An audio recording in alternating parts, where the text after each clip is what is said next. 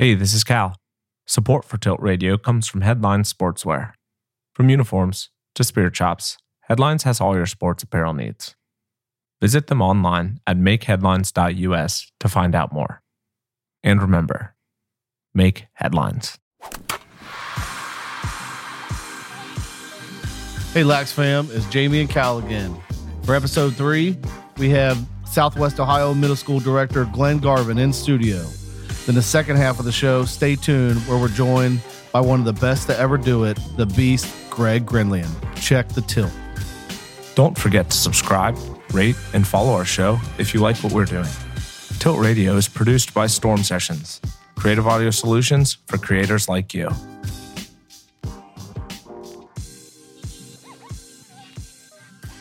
What is up, Lax fam? Welcome to episode 3 of Tilt Radio. I'm Jamie Foley. Sitting next to me is my producer and co-host Cal Turnbull. Also, special guest in the studio today is the VP of Mason Lacrosse, boys youth director for Southern Ohio, Mr. Glen Garvin. How we doing, Glen? Happy to be here, Jamie. Thanks for joining us, man. Really appreciate it. Glen's in the studio today to touch base. We got the big middle school state tournament coming up. That's always a big deal in the state of Ohio. But first, we got some business to attend to. We missed you last week. You know, we had some other stuff we had to take care of, but there's a lot of stuff that went on. We had some big games. Moeller went up to Hudson, took a loss up there in a great game. Springboro played Jerome, lost. Also, you know, those are two powerhouses here in the state of Ohio. Marymount and Indian Hill had their annual rivalry game where Marymount came out on top by 2. That was also a great physical game. Oh, Mason with the big win over St. X. That was a great win for them as well. Mason seems to be rolling. So we're going to touch base a little bit here on our rankings. We'll start out with Division II and work our way back this time. Number 10, we got Anderson. Anderson's, you know, they're getting better as the year's gone on. Coach Thatcher is doing a good job. Turpin, again, Coach Wentz got them rolling. Seven Hills, same thing. Blake Morris, their goalie, keeping them tough, as well as their big deep hole, Griffin Galloway. Talawanda lost last night to CHCA, but put up 10 goals. You know, their offense seems to be really clicking on all cylinders. Bellbrook, steady as can be, as well as Oakwood. Number 4, we have Fenwick. You know, Fenwick's sitting with 1 loss right now with the draw coming up.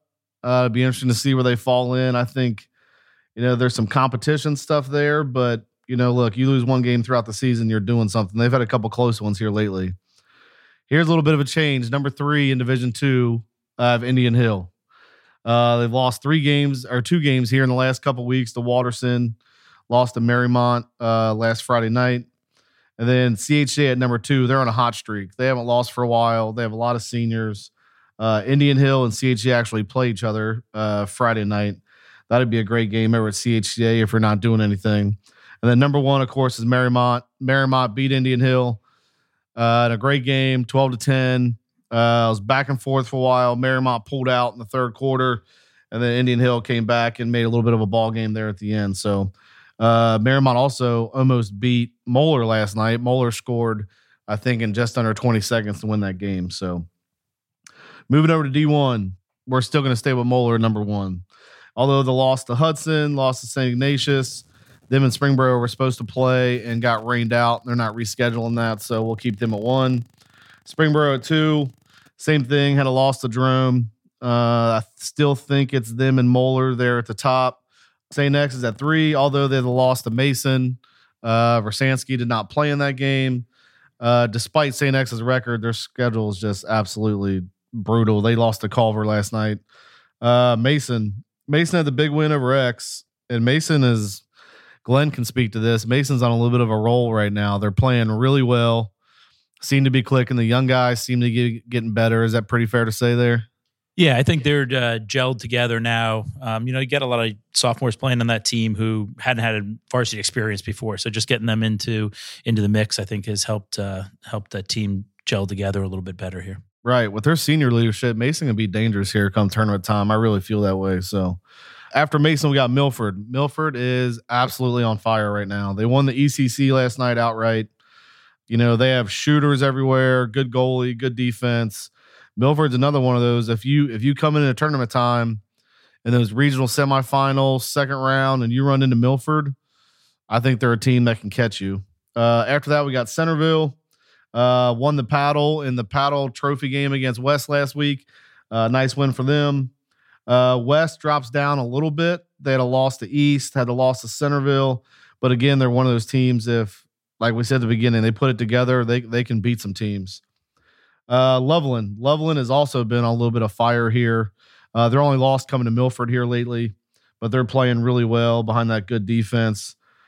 East won for the first time in Lakota lacrosse history the trophy from Lakota West last week. They scored a goal with, I think, 4 seconds left to win it. Congrats to those guys. They come in number 9, and then Sycamore rounds out our top 10. They've dropped, I think, 3 spots. They had a tough overtime loss to Elder. I think there may be some injuries there, so hopefully they can get healthy and get back in there. So that's our rankings. Moving forward, we only have like a couple more weeks left in this. We have the seeding. How do you think this is going to shake out as far as seeding for the tournament here? Well, I think I got to go against your pick with your number 1 pick there. I think Springboro is going to be the number one seed there for. Why do you say that? Pick first. I just hard to beat their resume. They've got their losses are all to Western Reserve, St. X Louisville and Dublin Jerome. So, tough losses, but they beat the same teams that Moeller's beaten. But probably Coach McGinnis will vote for them too, just because he wants to give them the number 1 next to him. So. That's right. Yeah, that'll be interesting with Moeller and Springboro. I think it'd be just as interesting with St. X and Mason, right? Yeah, Mason beat him without Versansky, but St. X has got a huge win over Louisville St. X, who a lot of people thought Louisville St. X was one of the best teams in the country around here.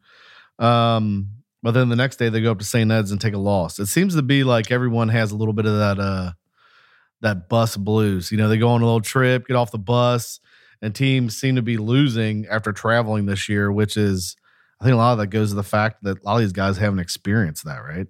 Yeah, there's a lot of experience missing from the lost year here. St. Ed's was an emotional game too for them, so that's. But yeah, I think I read somewhere, I'd rather stand in front of a howitzer than play St. X in the playoffs too, because that's going to be a battle tested and ready team when it comes down to it. So yeah, those aren't none of those are easy games. And really, as you're reading through the teams that are 5, 6, 7, 8, all in there are all capable of an upset especially if you look past them. Yeah, Milford to me and Mason are the scary ones, right? For those, those top 3 guys, because they're both good enough to beat anyone. We saw the Moeller Marymount game last night. If you don't come ready to play, like you're going to get a game on some of these teams, and come tournament time, especially a team like Milford, it's got some seniors that are really good. They can catch you. So yeah, we'll see how that draw in Division I would be really interesting. It'll be interesting to see, how they seed it and allow you to pick your spot. It'll be interesting to see if anyone goes out of kind of turn to get a good matchup. You even looked at something like Elder knocking off Sycamore. If you had told me that was going to happen a couple of weeks ago, I would have bet you on that. No, right. That's a huge win for that Elder team for sure. Their coaches coach their butt off every time they play. So, but Division II is also like interesting. Without a doubt, Marymont's going to get the 1 seed. I'm going to vote for them. They beat us. But then you have CHCA, Indian Hill, and Fenwick. Fenwick's like 13-1. Their only losses to Marymount. CHCA has been rolling. They lost to DeSales, I think, by 1. Lost to Moeller, was actually a close game for a little while. They're rolling. And then you have Indian Hill, too. So it'll be interesting. If you're asking me how it's going to work out, I really don't know. I think everyone's going to go on the other side of the bracket of Marymount. Well, remind me not to play golf with you. You're like one of these coaches, like Lou Holtz here, who says, we're not that good. We're just going to kind of lay in the weeds here. And, so I think Indian Hill's a clear number 2 there on the opposite from Marymount. But you're right. CHCA and Fenwick are both, they're not going to be easy outs. No, for sure. So, Glenn, tell us a little bit about what's up with you as far as middle school. We got the state tournament coming up this weekend, which is always a great time. It's always a big deal. The middle school talk buzz around the city. So tell us a little bit about what your position is there and kind of the process on what you guys do as far as seeding teams and what division, what bracket, all that kind of stuff.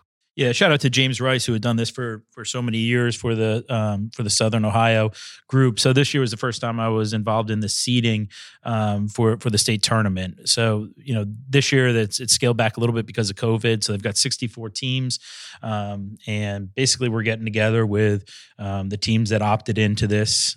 So you've got teams from all over the state, and then everyone puts in their scores. We rank them and then kind of sort them out on where we're going to bracket everybody. So it ends up being 4 divisions, each of 16 teams. So, when you start with the top teams, they're 16 in the middle top group, and then 16 each down. So there's 4 separate tournaments.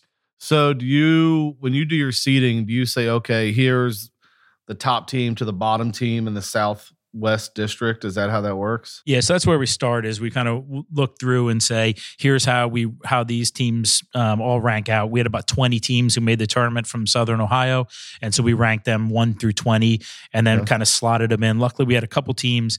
The Junior Crusaders played Jones Middle School, which is an Upper Arlington school, and Mason played Liberty. So that kind of gave us some ways to shake out how we where we fit. Right. So who got the top seed here for Southwest Ohio? So number 1 seed for Southwest Ohio was Sycamore. And based on where they started the season, they kind of swept through all of the teams, in the area. Now they lost a couple late in the season with some rematch games to Indian Hill and the Blue Jays. But the way we set things up is your first game counts in seeding. So as far as the seedings are concerned, they're undefeated. And probably everyone knows Khalif there as a player, and he's well known throughout the state. But you'd make a mistake just looking at him too. They've got probably some guys you're familiar with, like Beckett O'Shea. I'm assuming that's Colin's brother, and the Lynn kid. Yeah, Lynn's he's a 7th grader too. So he's got they've got some good lineage there from some good Sycamore players in the past. So the second seed at Southern Ohio is going to be Mason, which is a number three in the bracketing. So they're going to play Hilliard Weaver. So I've been pretty close with that program. Just with we've got away from dad coaches. We've got a couple of ex-Mason players who are coaching the team, and last year would have been their first year coaching, so they got that kind of stymied. But they've got a good deep team of kids who have been playing together for a long time. So you're talking about Lou Holtz. Tell how those guys can play, man. I've seen these kids play. They can really play. When they play well together, it's almost like watching a JV high school team, because these guys have been playing a long time together. They move the ball. They know where each other are going to be. They kind of feel each other out well. Defense has really improved there. So You've got and Mason does it a little different too. They have almost all 8th graders on their team, right? Just a couple 7th graders. Yeah, right? they're Lipinskis, but a couple of 7th graders who make that. So it's open tryout each year, so sometimes we get a bunch of 7th graders make it. Typically 3 or 4 of them are going to make that team. Yeah. Right, yeah, and that's different than your Lakotas or Sycamores, where it's always a mix. Yeah, like sometimes 50-50. Sometimes you get more 7th graders than 8th graders, right?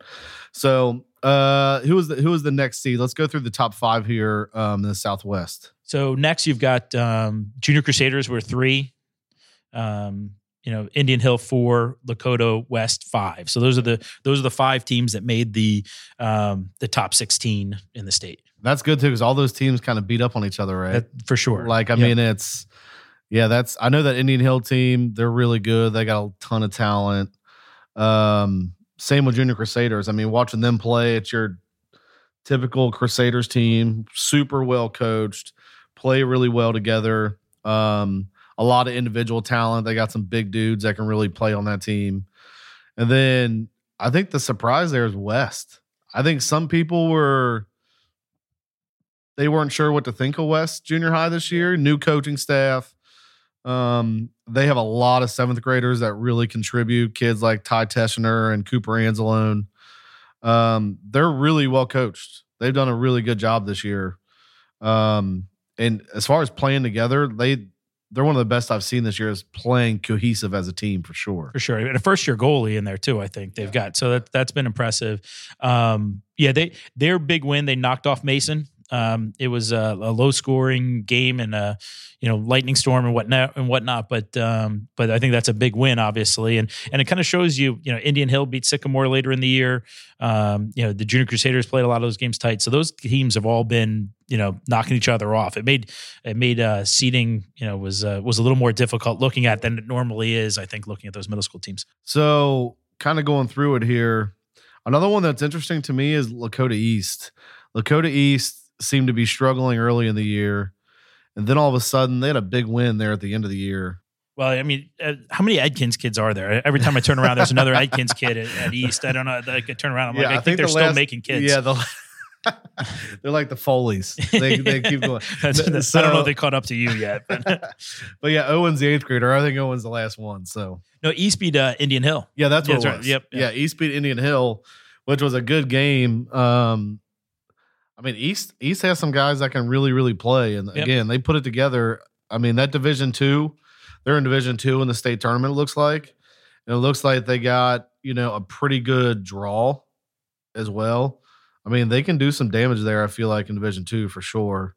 The Blue Jays are there too. So I think they were the top seed for Division II, and they were really on the cusp of making Division I. So they've got some good. They've got some. When you talk about names that are known well around here, you see a Luke Sprong playing for them, and you see. But I think everyone knows that Trent Yelton's the goalie there, who's Yelton's well really known good around the state too. Spencer Stagbauer is a. We talked about Khalif. Spencer is also a grown man, dude. That kid can really play. He can really play.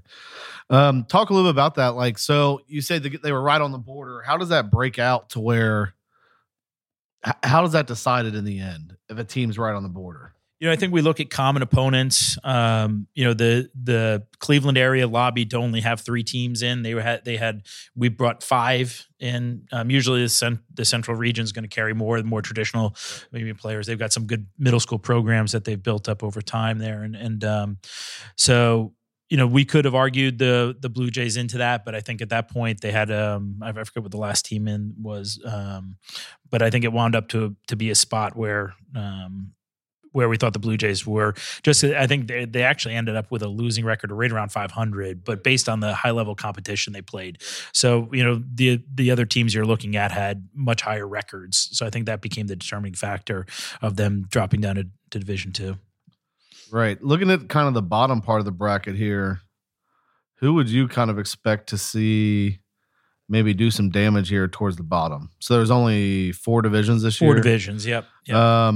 Usually there's 8 or 7 normally. Yeah, you usually have 90 something teams involved in this, and some smaller sectional brackets. But right. It's a little more organized that way this year with the 6 teams in each bracket.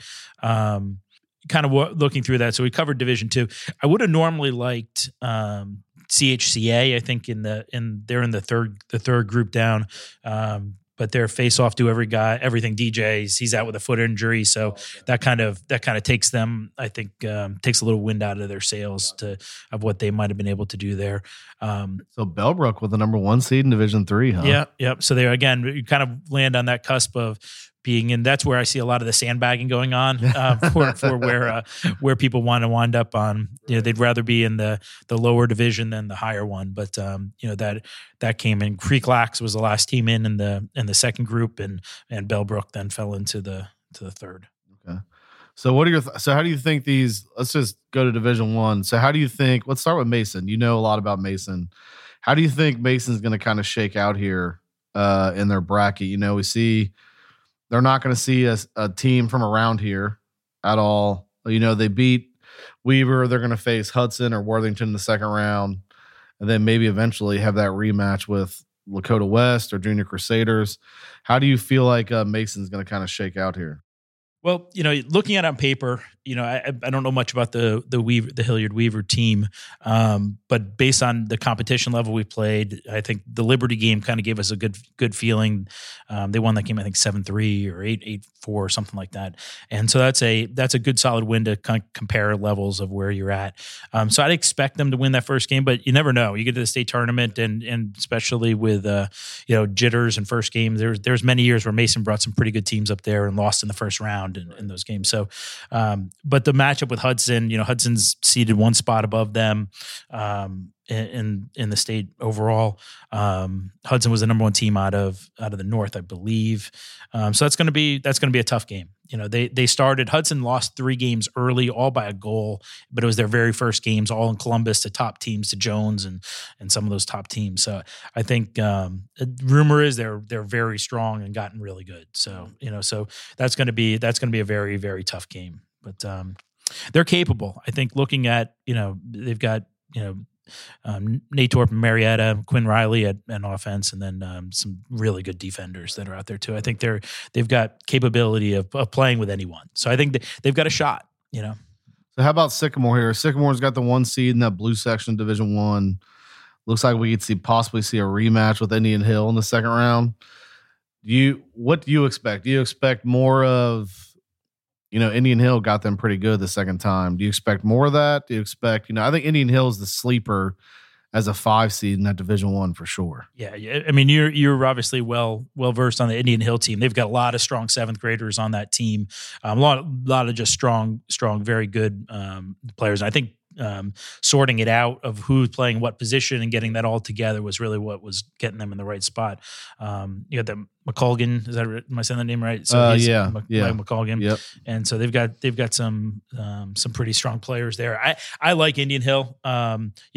When we were doing the seedings, as we're going through it, I said there's, a big arrow up next to that team. And certainly I think are capable. If you told me Sycamore, Mason, Junior Crusaders, Indian Hill, any one of those I think could win the states. I mean, if you ran this tournament 100 times, you might have 10 different winners of the state tournament. Right, for sure. So do you have any sort of responsibilities while the tournament's going on? Or is your work kind of done? And no, I'm getting near the end of that, Jamie. My work's getting done. We don't even have any home games left this year, so now I can kind of chill out a little bit. But no, I'm gonna hopefully get to watch their games on Saturday afternoon. I plan on getting up there to watch those. So you're going up to Western Reserve for the IMLCAs. Yeah, that's right. Mason High School's playing, and the MSLCA. I can never get those abbreviations. Yeah. I can never get those right. Whatever the letters are. Yeah. Yeah. So how do you think that's going to shape up this weekend? I mean, you got some powerhouses. Who's in there? You got Mason, Springboro, Western Reserve. Yeah, so we got St. Ignatius, which we'll see where they're going to wind up right now. But as we're news breaking on that, St. X, Cathedral, Upper Arlington, Dublin Jerome, Hudson. So there's the big dogs are all in that. As of right now, when we're recording this, I still don't know we're less than 24 hours away from leaving there, and still don't know what time we're playing or who we're playing yet. So it's hard to shake that out. But I think Mason, the way I figured it, is either the last team in Group 2 or the first team in Group 3 with Kilbourne, and they're kind of tied in that spot. So how do you see that shaping out? I mean, you have Jerome there, Hudson in there, who beat Jerome. Yeah. Did you say Culver? Is Culver in there? Or no? Culver's not. Culver's not. Okay. So I mean, you have a list of teams outside of Western Reserve that could be in the Final Four for state, Ohio State, right? Yeah. And it's odd too, because it seems to be the team that ends up winning that ends up winning state the last few years. St. X a few years ago and stuff like that. So where do you kind of see that shaping out this weekend? I think it's hard to beat Upper Arlington. I've got them as my number one. I mean, their face-off guys. Seth he was great and now has gotten exceptional. And so watching them, they're well coached, just fundamentally sound, good team. They're a tough out for anybody. And I think just having possession and controlling the ball the way Seth can do that, and I think that's what they did against Western Reserve and what they've done against a bunch of teams. So I think Upper Arlington is going to be tough to beat, but Jerome was not. I think that's Jerome Upper Arlington's. That's a tough. It's a shame they don't play during the regular season. Right. So I mean, Jerome's going to get another shot at Hudson too. I mean, Hudson caught him the first time, right? So, well, cool. Well, look, Glenn, I appreciate you coming in. From me personally, and just being a guy in Southwest Ohio lacrosse, just want to thank you for everything you've done. I know you're coming kind of the end of your VP-ship and your directorship. You're going to go down and spend some time in Florida next spring with your son Thomas at Rollins. And so, dude, I just want to tell you, I appreciate you. I appreciate everything you've done just for Southwest Ohio. And more than anything, man, thanks for coming on. I appreciate it, Jamie. It's fun doing it, and enjoy what you're putting together here. Hopefully it's going to be a nice long run on this podcast. I enjoy it for sure. Appreciate that. That's Glen Garvin, folks. Hey, everyone, stay tuned for our next guest. one of the best to ever do it, Greg Gurenlian.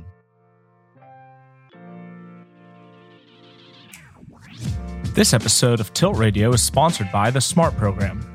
The SMART program teaches individuals to leverage social media in their favor and present themselves in a way that enhances their personal brands. At the SMART program, they believe that through education, everyone can become savvier about their online presence. Follow the SMART program on Instagram and Facebook for more information. Now joining us on the podcast, a legend, one of the GOATs of lacrosse, the one and only, the beast, Greg Gurenlian. How we doing, sir? Thanks a lot, brother. I'm doing well, man. How you guys doing? Good. So just first thing, man, thanks for joining us. It's a real pleasure to be able to talk to you and touch base. And, we're doing this to grow the game. And, you're one of the big guys, I think, in this country that really put yourself out there to try and make our game great and grow. So what have you been up to? What's been going on in your life these days? A lot, man. We've since I retired, putting all of my eggs in the training basket, trying to do a better job of covering the FOA all over the country. So the pandemic last year, we kind of reset our whole business model. We made a whole bunch of new hires, some really talented coaches we're excited about, trying to regionalize our training so that coaches can spend more time in their area getting to know their kids. And then we have some big announcements coming up for some big additives to what we supply for our parents and our kids. So yeah, been really busy with that stuff, just kind of getting all those pieces in a row, because 2021 summer is going to be nuts since everybody was stuck inside last year. So now we're going to be hitting the pavement hard. Absolutely.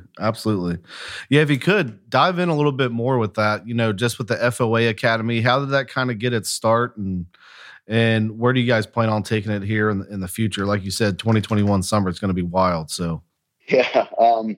Well, I think, back in the day when you looked at lacrosse face-offs, if you looked on YouTube or anywhere, you guys experienced it, anybody who ever wanted to give any advice on face-offs, it was always cheating, right? So every guy that I ever met when I started playing in high school that wanted to give me a face-off tip, every single one of them was telling me, oh, did you try this move? And it's always like grab the ball with your hand or some other crap. So, and kids, when we tell them today, can't believe it, which we're like, you have no idea.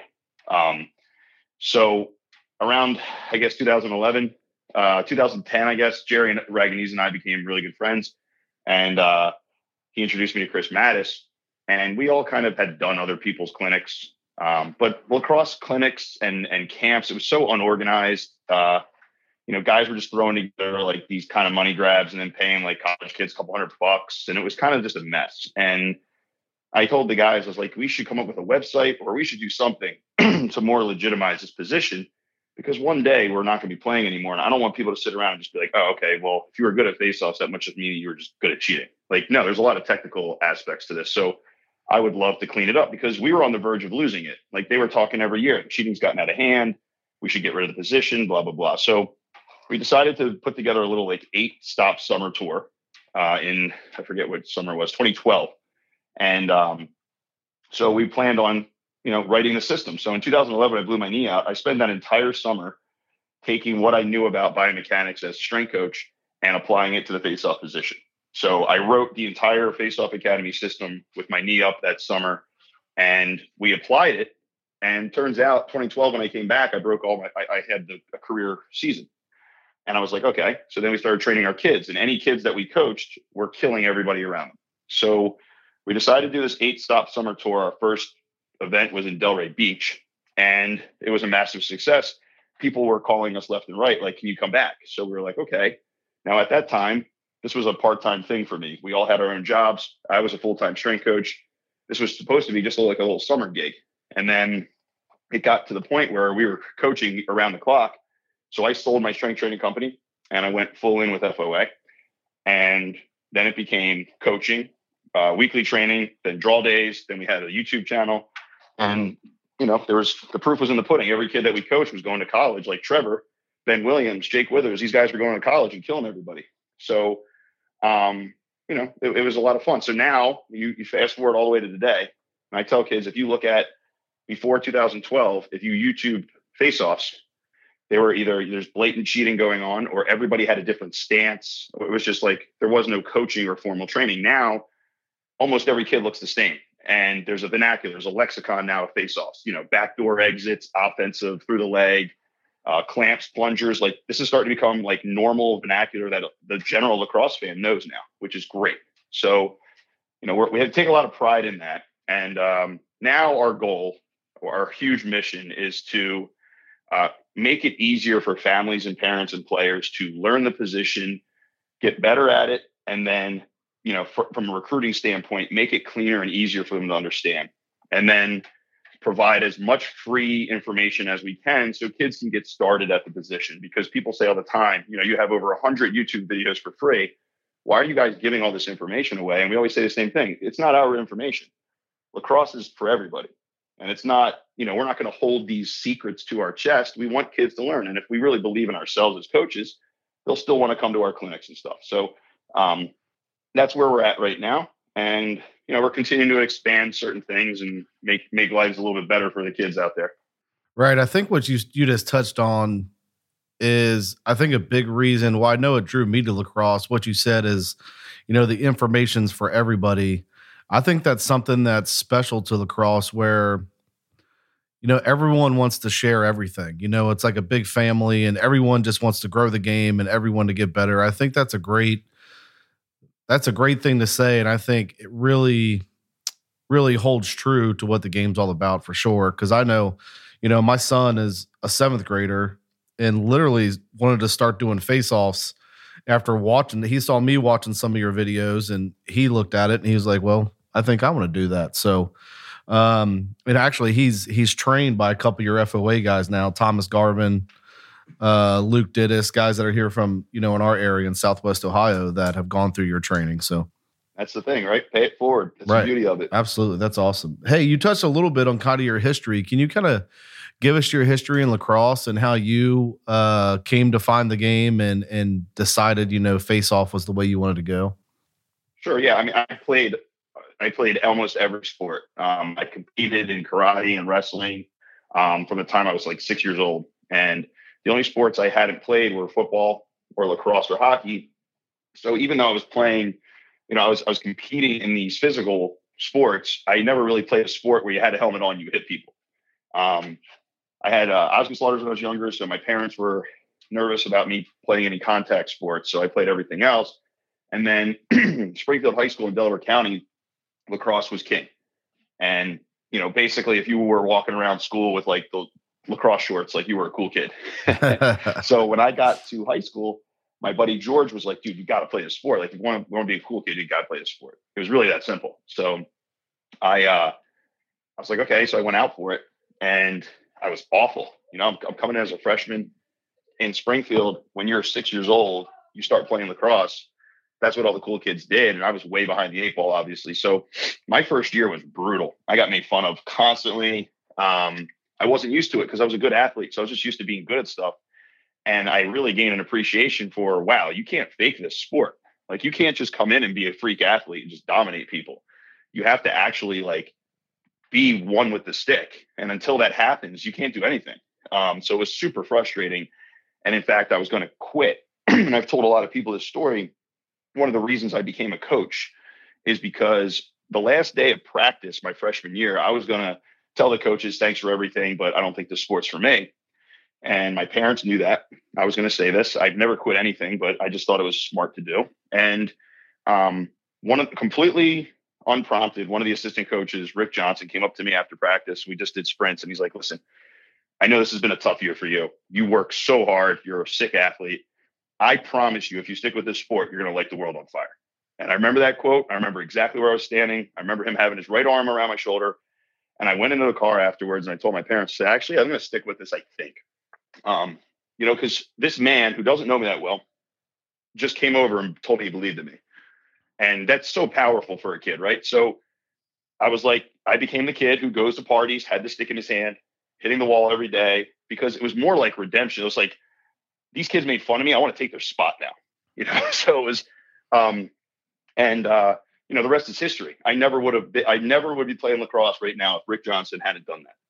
So I never miss an opportunity as a coach or as a father to, say the right thing whenever I can. If I see something or if I see somebody struggling, I try to always remember to say something to that kid, give them a little piece of information that hopefully will help them stick with it.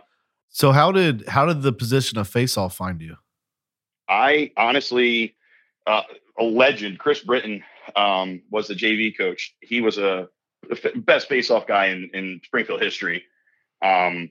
And he's actually now the varsity football coach. He's turned Springfield into a powerhouse, but he taught me how to face off because I was like, hey, look, like the ball's already on the ground. And I'm a wrestler. Like maybe I can try that because I don't have to catch it. And he literally just sent me in. And the first time I went to face off, I was like 4 for 4. And I was like, oh, cool. And just kept doing it.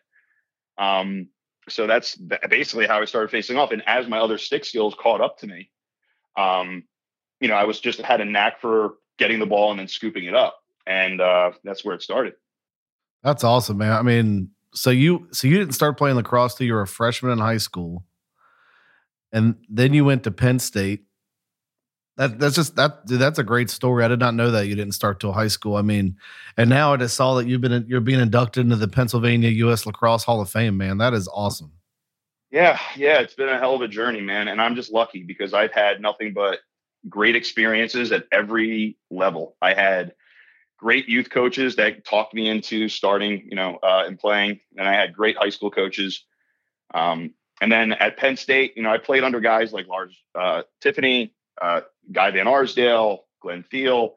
And then in the pros, obviously it goes without saying. I mean, the names that are in there, including Joe Spolino, like everywhere I went, there was somebody who believed in me enough to say the right thing to me that unlocked my potential. And, I just got lucky at every place I went all the way up until, my final couple of years playing the sport. I finally got to meet, John Danowski and Seth Tierney and that whole group, played for them for a gold medal. And then in 2019, I got to meet Nat St. Laurent. Yeah, we love Nat. Yeah, these relationships are going to, change my life. I'm friends with these people for the rest of my life. That's what's so cool about our sport.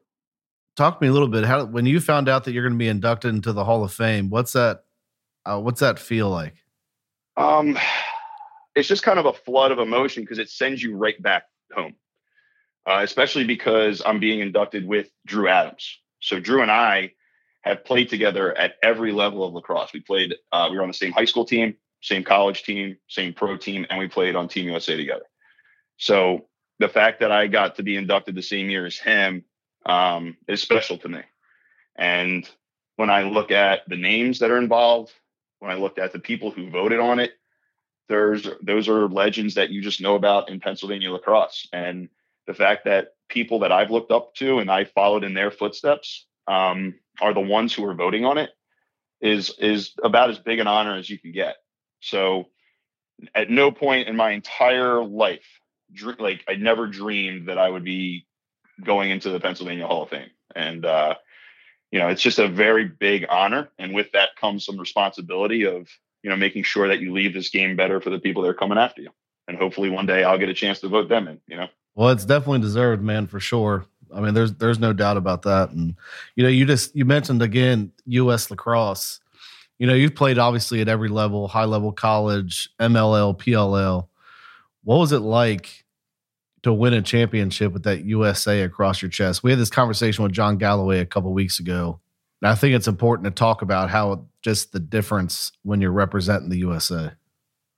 Yeah, there's a lot of responsibility on that. And I think, especially, with the way the world is the last few years, I think for people, people are kind of realizing what those 3 letters mean to them. And, for me, I've always looked at it as I'm representing what I believe USA. When people think of someone from the USA, I need to represent what I believe that should look like. And when, whether you're playing in a game where, whether you're playing a lacrosse game and guys are talking smack, or you're on the sideline, or you're interacting with children and signing their autographs afterwards, try to embody what you believe our country can be. Right. And, always try to be better, always try to be the best version of yourself, because you're representing what we should be standing for. So, that there's that part of it, but also I think the human aspect and the tight niche group that we became, thank you to Coach Danowski's staff. They did an incredible job. I believe we spent way more time getting to know each other than we did on X's and O's. And I think that's why that particular team was built to win. And I believe that if we played, in a gold medal game 100 times, we would win 99 of them. We were just built for it. And even when we were down late and the game was going, there was ebb and flow, like none of us got down on each other. We were all just kind of very confident and quiet, just like, we're going to pull this thing out. Like, we're going to win this. We're built for this. So it was a very cool situation, especially because the core of that team lost in 2014 together in Denver. So, for me, it was a massive relief because I have felt guilty for 4 years that we didn't pull that game off.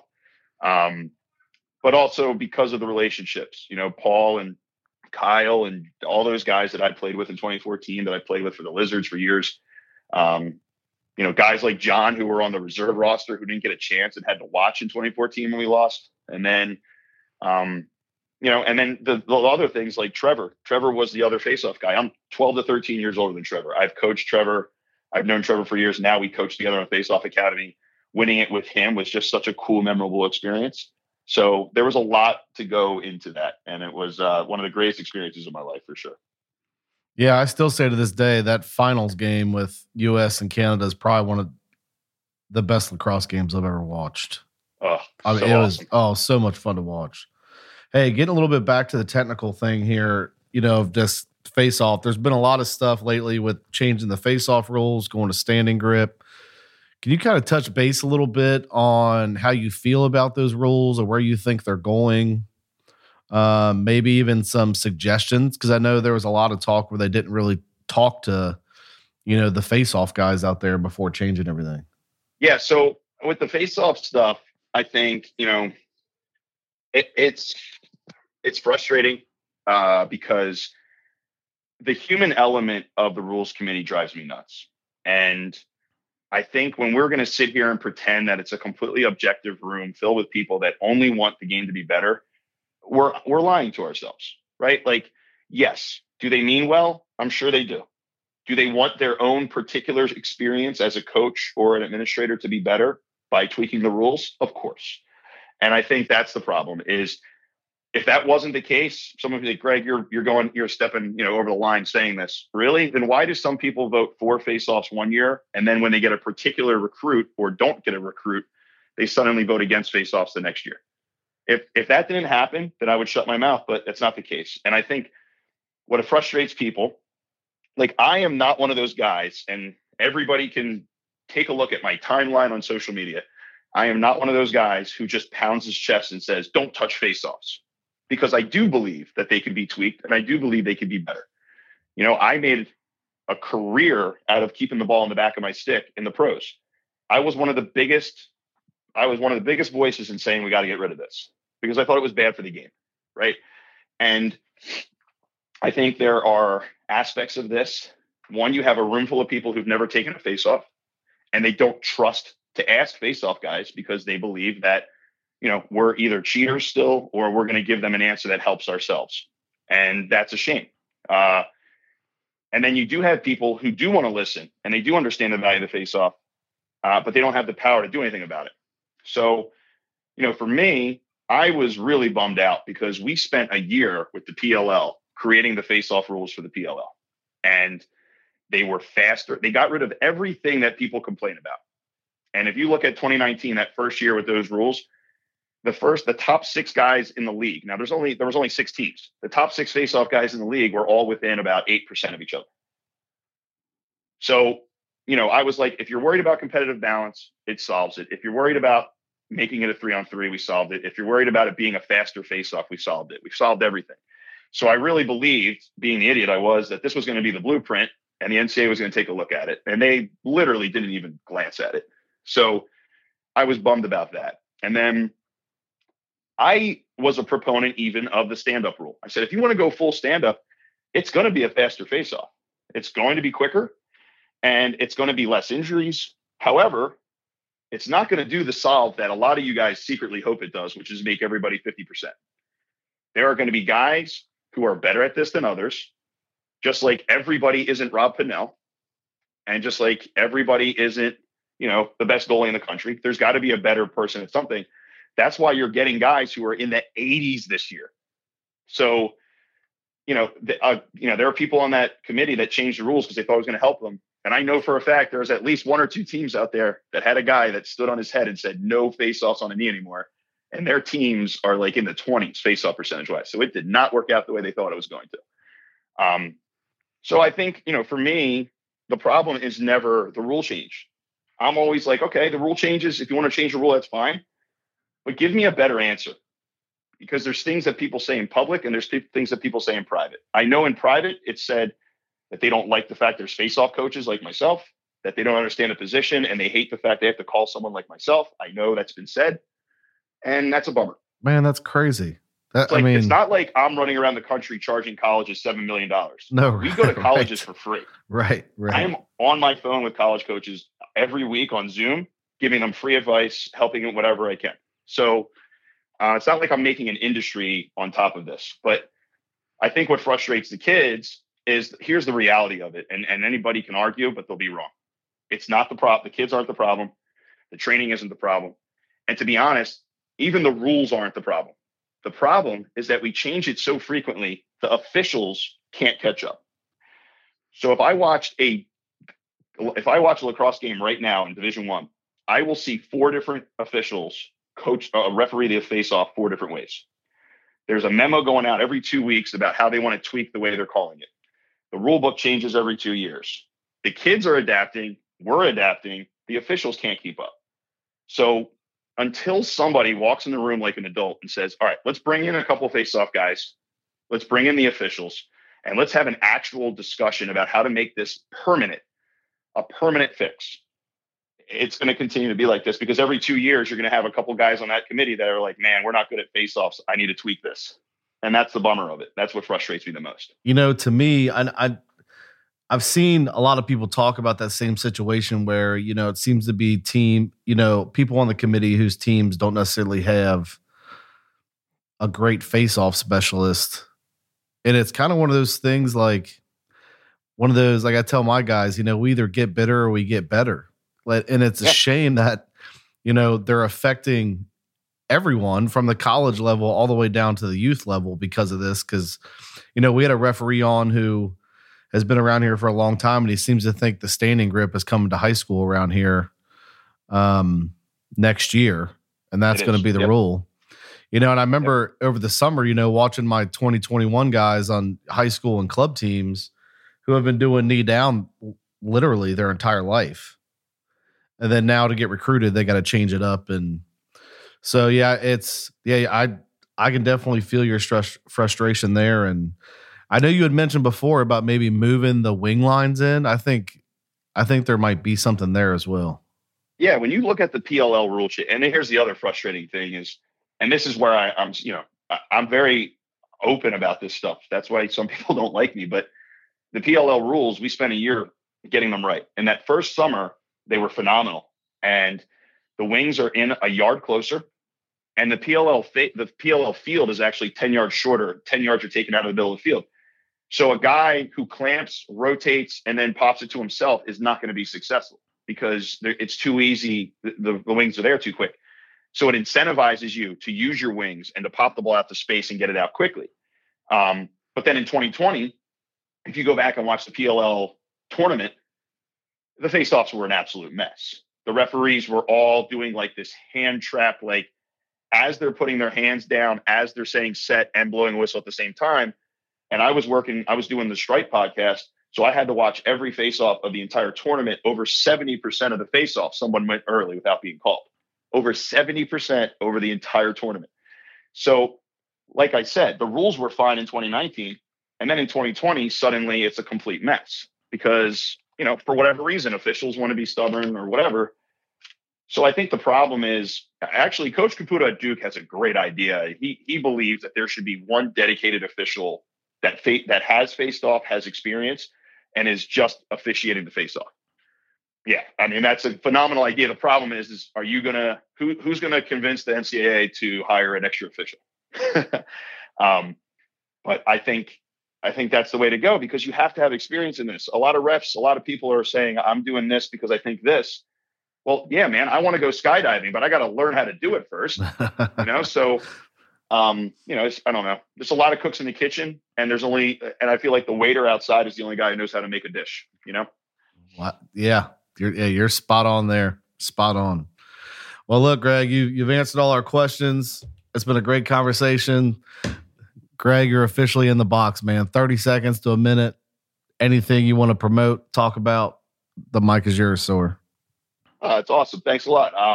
So faceoffacademy.com. You can go to the faceoffacademy.com and look up all of our trainings. We have trainings in several states every week. We also have recruiting events for rising juniors, like the I-95 Cup. We have our national showcase in December. The top 250 North American face-off guys from 7th to 12th grade compete in New Jersey. We also have our Western showcase, which was a huge success in Vegas, which will be every May from now on. We also do online training. We have our YouTube channel, youtube.com/Greg Gurenlian. And if you want to follow me or the Face Off Academy on social, my social handles are GregBeast32 and at the Face Off Academy. Boom. There it is, folks. That's how the goats do it. So Greg, really appreciate it, man. Hey, I do have one more question for you. Man, when we bring in FOA to the Midwest? Done. Let's do it. We got one in Columbus, Ohio, Coach Anthony Kelly. And we have a ton of coaches that are happy to hop on a plane and come do anything, anywhere. Awesome, man. Well, Greg, again, I appreciate it, man. Keep doing what you're doing. I love watching your videos. I know I from a lot of people I know in our area, I really just want to thank you for everything you do on YouTube and reaching out and training guys and trying to make the game better. So thanks again, man. I really appreciate you coming on. Thank you. I appreciate you guys. Have a great day. Thanks, Greg. You too. What an interview by Greg Gurenlian. What a show it's been. Want to say thank you to Glen Garvin. Thank you to Greg. Hey, everyone out there, remember to go subscribe, review, rate the show. We love doing this for you guys and doing it for Southwest Ohio. Good luck to our teams heading to the middle school state tournament this weekend, as well as the high school tournament up at Western Reserve. Hey, when you're out there this weekend, the middle school tournament, go to our Instagram or Twitter pages and post some pictures with the hashtag #CheckTheTilt. Until next time, folks, I appreciate you guys. See ya.